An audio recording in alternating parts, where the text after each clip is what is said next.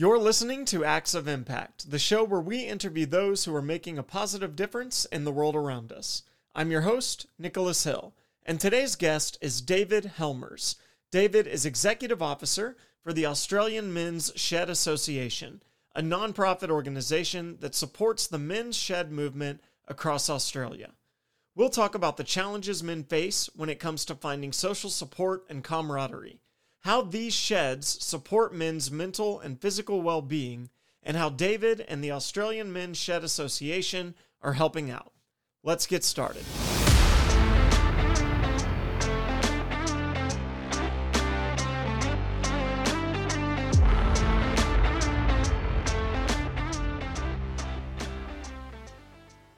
David, welcome to the show. Oh, hi, Nick. Great to be with you. Oh, it's certainly great to have you. And David, let's just kick it off by letting people know what exactly is a men's shed. What does that term mean? You probably asked the most difficult question you're going to ask all day there, Nick. I've been asked that question for 15 years now, and to actually sum it up in a simple way is not the easiest thing to do. Essentially, men's sheds are a comfortable space for men to come and work together on meaningful projects. That's the standard, one line response, I suppose. But they're a lot more than that. Our primary aim is prevention of social isolation. Mainly in older men who are no longer in full-time employment. And prevention of social isolation. Social isolation is a key contributor to poor health. So what we're doing is replacing that space that social environment that men had in their workplace and reducing the risk of social isolation. It's all about health, but we call it health by stealth. Health by stealth. I like that. And what is kind of the history of this? Because something that I know that you have been with the men's shed movement since kind of early stages. Can you tell us, how did this get started? Did it start with the Australian Men's Shed Association, or was it something smaller than that? Yeah, it was. And looking back at it, one of the things that I love about the whole men's shed movement is that there wasn't one person who started it or created what we know today as the modern men's shed. It evolved out of time. It's true grassroots. The earliest sheds we can trace back to the mid-'80s to late 80s. And there was only a few. When I got involved in 2006, there's probably only about 30 men's sheds in existence. And there was a few popping up around the place and a few people like myself who were employed to coordinate one men's shed project. And we all started communicating and sharing the information. And that laid the foundations, I suppose, for the Australian Men's Shed Association. It was born on the principle of sharing that information. So, and it wasn't all about health of it. The first shed I was involved with was primarily focused on youth mentoring. The health side of it came a bit later. And again, it's part of the magic story of sheds. It morphed itself along the way. And I was, look back now, and I was very privileged to be a part of that morphing along the way. But we let the sheds take the direction, and we refined the process. And essentially, I say with the association, that period up until 2010, when we were first funded by the government, we McDonaldized it. We franchised it in a way. We made a simple pattern that could be duplicated to save hundreds of thousands of dollars in human resource costs in reinventing the wheel all the time. And that's essentially how it started. So you've got these sheds that are a grassroots movement, and you mentioned that really what a men's shed is a place where men can be comfortable. And I want to dive into that a little bit. What are some of the challenges that you saw as this movement started to evolve that men were facing? What were they uncomfortable with that the shed provided them that they weren't really getting elsewhere? Yeah, and I think it's where we solved part of the problem, was creating that comfortable space. There's a little hypothetical I like to use as an example of what getting men to talk together about, amongst themselves, especially here in Australia, farmers and blokes, big burly guys that have worked in industry all their life, getting it to open up and talk about some of their problems was a real challenge. And the way of doing it, was very clinical, where you would get a facilitator and half a dozen blokes in the room, and they would all sit round and they say, well, let's all put our heart in our sleeves and tell each other our problems and share it. And that went down like a lead balloon. It didn't work. The little hypothetical I throw out there to explain how the shed works is you take that same group of men, put an old lawnmower on the table instead of a facilitator and a bunch of tools, and get them to fix it, right, or repair it. And at the end of a few hours, they still wouldn't have repaired it. The lawnmower would still be busted, but they would have they speak to each other. They're in that comfortable place. They're working shoulder to shoulder, and they start to talk about their problems. And that's essentially how the men's shed works. Some of my most memorable moments talking to my dad growing up, when I think back, we were building a deck, we were putting up electrical wire, we were helping to fix the car. And I think about, we were always working on something. And it almost seemed like that faded into the background, and really it was just hanging out. That's it. And that's very much a male trait in a lot of Western societies. And I have it now when my friends come round, as I'm talking to you today, Nick, for the listeners, for the benefit of them, direct live from my shed. And this is where, when friends come round with that, we hang out and talk. We spend more time in the shed than what we ever do in the house. Are there any guidelines? So you mentioned that, at the beginning of this, you set up kind of a simple patent that allows men to build these sheds and collaborate there. Are there any guidelines as to what people are building or the types of projects that they work on? What would I see if I looked into one of these? As long as it's legal, essentially. We leave that up to their wants and their needs. Predominantly, men's sheds right around the world are woodwork based. Men like something like working with timber. Then you have different metalwork type applications and things like that. They're your stock standards. But I've seen literally everything in sheds. From building wooden toys to building real life steam trains and restoring boats and aeroplanes. I remember saying I was in a conference in Wales many years ago, and I said that I've seen everything built in the shed, and just off the cuff, for some reason, I said, because of something I was listening to the radio that day, I said, well, the only thing I've never seen a guy in a shed do is put something into space. And that got out, and a couple of weeks later, I got contacted by a bloke in a men's shed in Scotland who was actually, one of the leading amateur rocketeers trying to put something, the first amateur project into orbit. So, it's literally, and he was doing a lot of the work in the shed. So, look, I've seen everything. Was he doing that before you issued that statement or after? Yes, he was. So he reached out and said, "How dare you? I've been working on this over here." Exactly. Look, I even came across a guy in one shed who was building a miniature submarine that he could go in. Oh, wow. And got it done. Got it certified, and so anything can be done. Yeah. Well, you said something earlier that I wanted to touch on. You said that in 2010, something changed, and you mentioned that was when there was funding that became available to support these sheds. What happened there? What was that? Was there a bill that was passed? There was a bit of a build up to that. As I said before, a lot of those early sheds, we knew something was going on in a social type nature. A lot of the sheds, like the first one I was involved in, the Windale Shed project, was in a very disadvantaged area, and it was all about youth mentoring.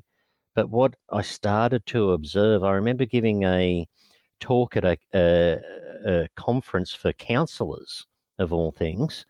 And after my talk, a lady came up to me and she said, "Oh, you've got one of my clients in the shed," and named the gentleman. And I'm like, "Yeah, I know. He's a great guy."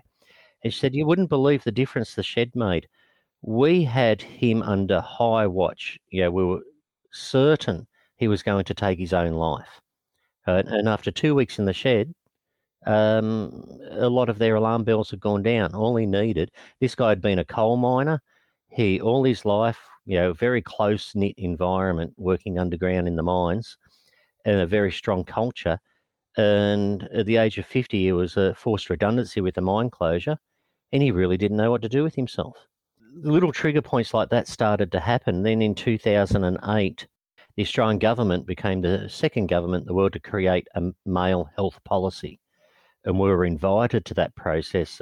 One of our patrons and good friend of mine now, Professor John McDonald, came up and saw me in that period and convinced me that, well, I didn't need convincing. I suppose he put the words to me that men's sheds are all about men's health. As he said, the social determinants of health. And one of the things is we have this need to belong socially. When we're, home alone, that's a trigger for substance abuse, depression, and all the health-related issues that go with that. And there was a lot of men out there like that. So the shed was providing this space for them. And when when that male health policy was released by the government in 2010, it came with funding attached for the Men's Shed movement and grow the Australian Men's Shed Association. For those 4 years prior, it was, people like myself, it was voluntarily done, a lot of the work. I was employed as a Men's Shed coordinator for one project. That was, part of the time, and then that morphed into creating the Australian Men's Shed Association. So once that funding was allocated, we were literally on our own as an independent, legal entity operating as we do today. So you have this policy that has created a little bit more structure around how we can fund and how we can support this, knowing that it has huge benefits for the men who participate. And when I think about the Australian Men's Shed Association and some of the programs and projects that you have, one that comes to mind is a project on your website called Spanner in the Works. Spanner in the Works, yes. Could you tell me a little bit about that? Is that something that came a little later? No, that came with the health funding. One of the deliverables for us was to deliver health programs and male health screenings as such, which there wasn't a great deal of, but to get health information out into the sheds. After all, we were funded by the Department of Health, and this was a health policy. One of the things I learned, and I think this was a unique thing that I brought to the table, is that I wasn't from a health background, or I wasn't from a social welfare background. The truth be known, Nick, I was, for the majority of my working life prior to that, I'd been a baker in a family business for 17 years. So I came into the room with fresh eyes, I suppose, where a lot of the academics, especially like John McDonald, would say, to me, they're good points, but I can't say that. I'm a professor. I need to back that up with hard evidence and research. You're the baker from Maitland, he would say. You can say whatever you want. So I could throw these things there. And I said half the problem within men's health that we identified was the literacy was wrong. We're not putting it into male-friendly terminology or male-appropriate.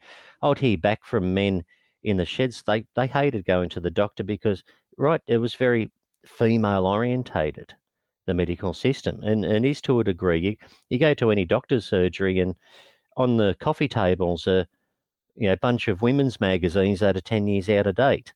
It's, that's even a lot of the literature, and promotional materials, female based. So I said, we've got to start looking at doing it in male specific terms. And the basic idea was, if we can't get the men to go into the doctor for a checkup, let's try and get the health professional to the men and use the sheds to do that. And that concept kind of grew, and we created the Spanner in the Works program. And we're in partnership with an organisation in Australia called Healthy Male. And I'll call them our scientific partner. They do all the, gather all the research and the information. We just change the language and the presentation to put it into male-friendly terminology. And when you look at our logo, Spanner in the Works, Machine Man is the main reference point. This is a image that's created of a male body that's all made out of car parts, motor vehicle parts, and we relate those parts to parts of the human body. So that's putting it into something that the average male out there can understand in a way. We're putting it into friendly terms. So instead of saying, oh, I'm going to go get a physical examination, I might say, I'm going to go get a tune-up, or I'm going to go get a performance check. Exactly. Yep, and we do. That's the way one of our the slogans we're using it was, "When was your last service?" You get your car serviced once a year, so you should get your body serviced once a year.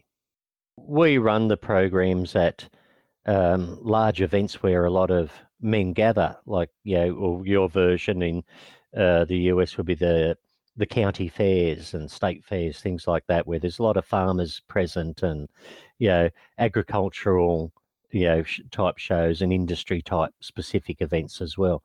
Somewhere where we know the men are, and a lot of industries here in Australia have taken our program and deliver it to their male workforce. As part of the contribution to their employees through health program. There was a situation in Australia where they would say men don't go to the doctor. Now, statistically, that was not true, right? It was pretty much 50-50 when you looked at the data. The problem was being that men don't go to the doctor for preventative health. Generally, the symptoms are chronic by the time the average bloke gets around to going to the doctor. And there's lots of reasonings for that. When you want to really break it down, a lot of time is a problem, right? For a lot of people, working men. Here in Australia, a lot of Australia is rural and remote areas, and it's quite a distance to go to the doctor as well. We have a bit of a lack of general practitioners in those areas as well. And there's the old male attitude of women and children first. I'll look after the wife and kids, but when it comes to my own health, I might not be so proactive about it. And we're notorious globally, I think, as being a bit of a risk taker. We expose ourselves to a lot more physical risk. Yeah, you have the image of the little boy on the monkey bars climbing too high. Yeah. Going down the steepest hill on the street on his push bike and, things like that. Well, let's talk a little bit about the success that you've seen, because, you mentioned when this started, you had a handful, a couple of dozen of sheds, but where are you now? Because my understanding is that this is not even just in Australia anymore. No, well, today in Australia, last count, there's about 1,280 men sheds in existence. So pretty much every, rural town, a regional centre in Australia has got a men's shed or two or three in some cases. When you do the breakdown, rural and regional Australia is where 80% of the sheds are. Only about 20% in the more urban environments. For numerous reasons. Getting hold of land and assets in the cities is always a challenge. Sydney, I think, is one of the most expensive cities in the world now. We try and set up a shed in the first instance in a disused government building. And in country Australia, there's generally plenty of those to choose from. And they take up ownership and then they expand, and and that's part of the evolution there. So with that number, we've noticed in the last couple of years it's not growing at the rate it was 10 years ago when we were opening about 3 or 4 sheds per week. Now it's probably 20, 30 a year. So we're reaching a saturation point, given the population and size of the country, where I don't think we'll grow too much more. But the idea expanded. New Zealand, our cousins just across the ditch, they took it on not long after we did. Then 2008-9, I was contacted by a guy, John Avoy, and we're still very, very close friends, John and I, who was working on a men's project in Ireland, in County Wexford. And he found on the internet all about the men's shed movement and made contact with us, and he started up the first shed in Ireland. 2009, he came over to Australia to one of our conferences, and we educated him on the whole concept and where we're up to. And he took that back to Ireland, and it was right at the end of the global financial crisis, when Ireland was really heavily impacted, very high unemployment rate, and it exploded. I went over for my first trip in 2012, and we did a a workshop for 4 days in a town called Gorrie in Central Ireland, and it was funded by the European Union. And we had 28 people there from 12 countries that we educated all on sheds. Some went back and developed sheds, others didn't. It didn't fit into, it doesn't fit into all cultures. But then it expanded all throughout the UK, Denmark, Iceland. I think there's men's sheds now in 12 countries around the world, including in the United States. So it sounds like the Nordics have taken quite well to it then. They have, and it was kind of an unusual one. And don't ask me to even try and pronounce what they call a men's shed there. I just look at the wording and think, yeah, I can't. I'm not taking on that tongue twister. Fear of embarrassing myself severely, but they've taken their own spin on it. And look, it suited. I didn't understand their culture at all. I'd never been there before. Denmark, places like that, and it really fitted in well. And I think with their long winters, and same with Iceland, it really provided an opportunity for men to get out during the winter, especially when there's not a great deal of their normal outdoor activities to do, and get together on a daily basis. So it really was a bit of a success in those countries. If someone listening wanted to get involved, let's say someone wanted to join a shed, what are the requirements there? Is it something that's difficult to do, or how does that work? No. Our policy in Australia, we try and emphasise this around the world to all our partner organisations, is it's an open door. If they come and participate, you don't have to be handy with the tools. There's all, you can learn that if you wish to learn that. There's other skill sets. Sheds need to be administered. It's all about being together and work and the camaraderie, and making the shed self-sustainable. So there's no, you've got everything from factory workers to lawyers and doctors in the shed.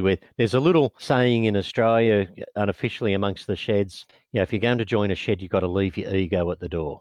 They don't really care what you did in the past, who you were, what you are, anything like that. In the shed, we're all men and we're all there together. I know also, David, that the Australian Men's Shed Association has their own podcast, which you've had for quite a while now, and that's experienced some success, if I'm not mistaken. Yeah, it has. We started it during COVID as a means to keep everyone connected.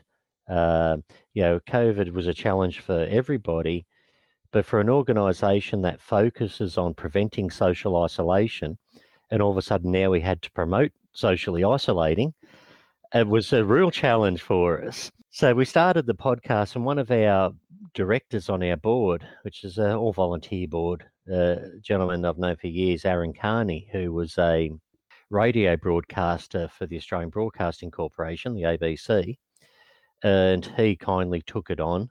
And it was a way of sharing information of what we're doing, keeping the guys communicating with us, or felt, with 100,000 odd men out there, we can't pick up the phone and ring them all. So it was one of the initiatives that we put there, and it grew, and we really didn't know, the idea of a podcast was, what are we going to put on it? We put a bit of health information, general information.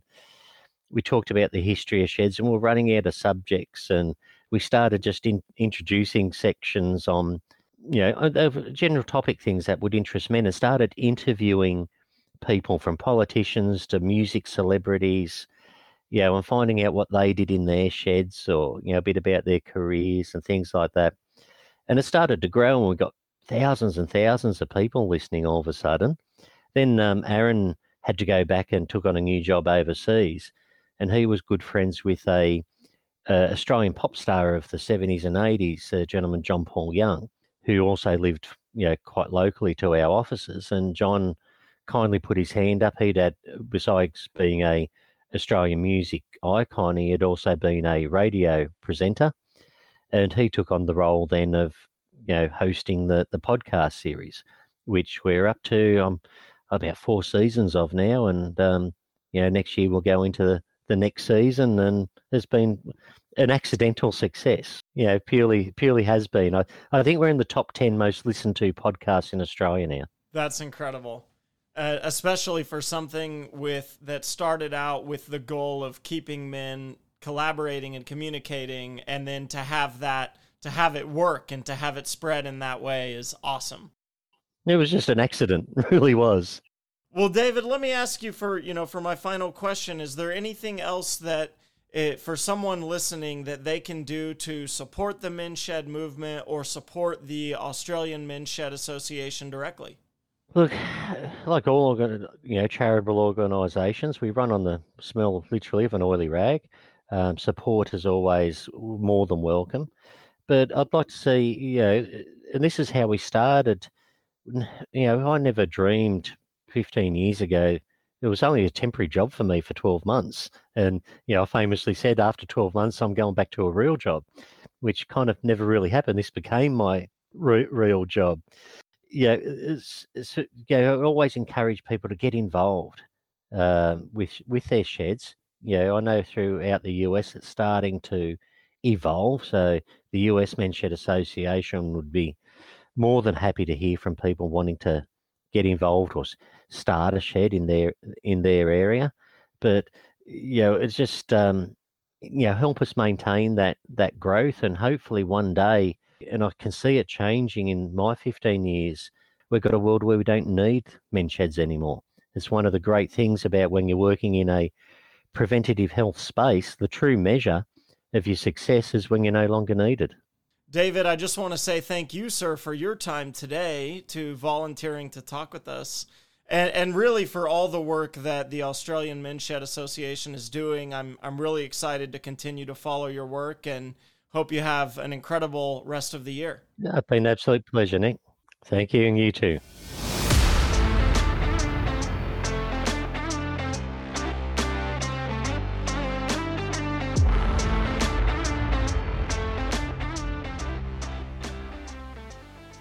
Today's show was directed and produced by me, with music from Alex Grohl.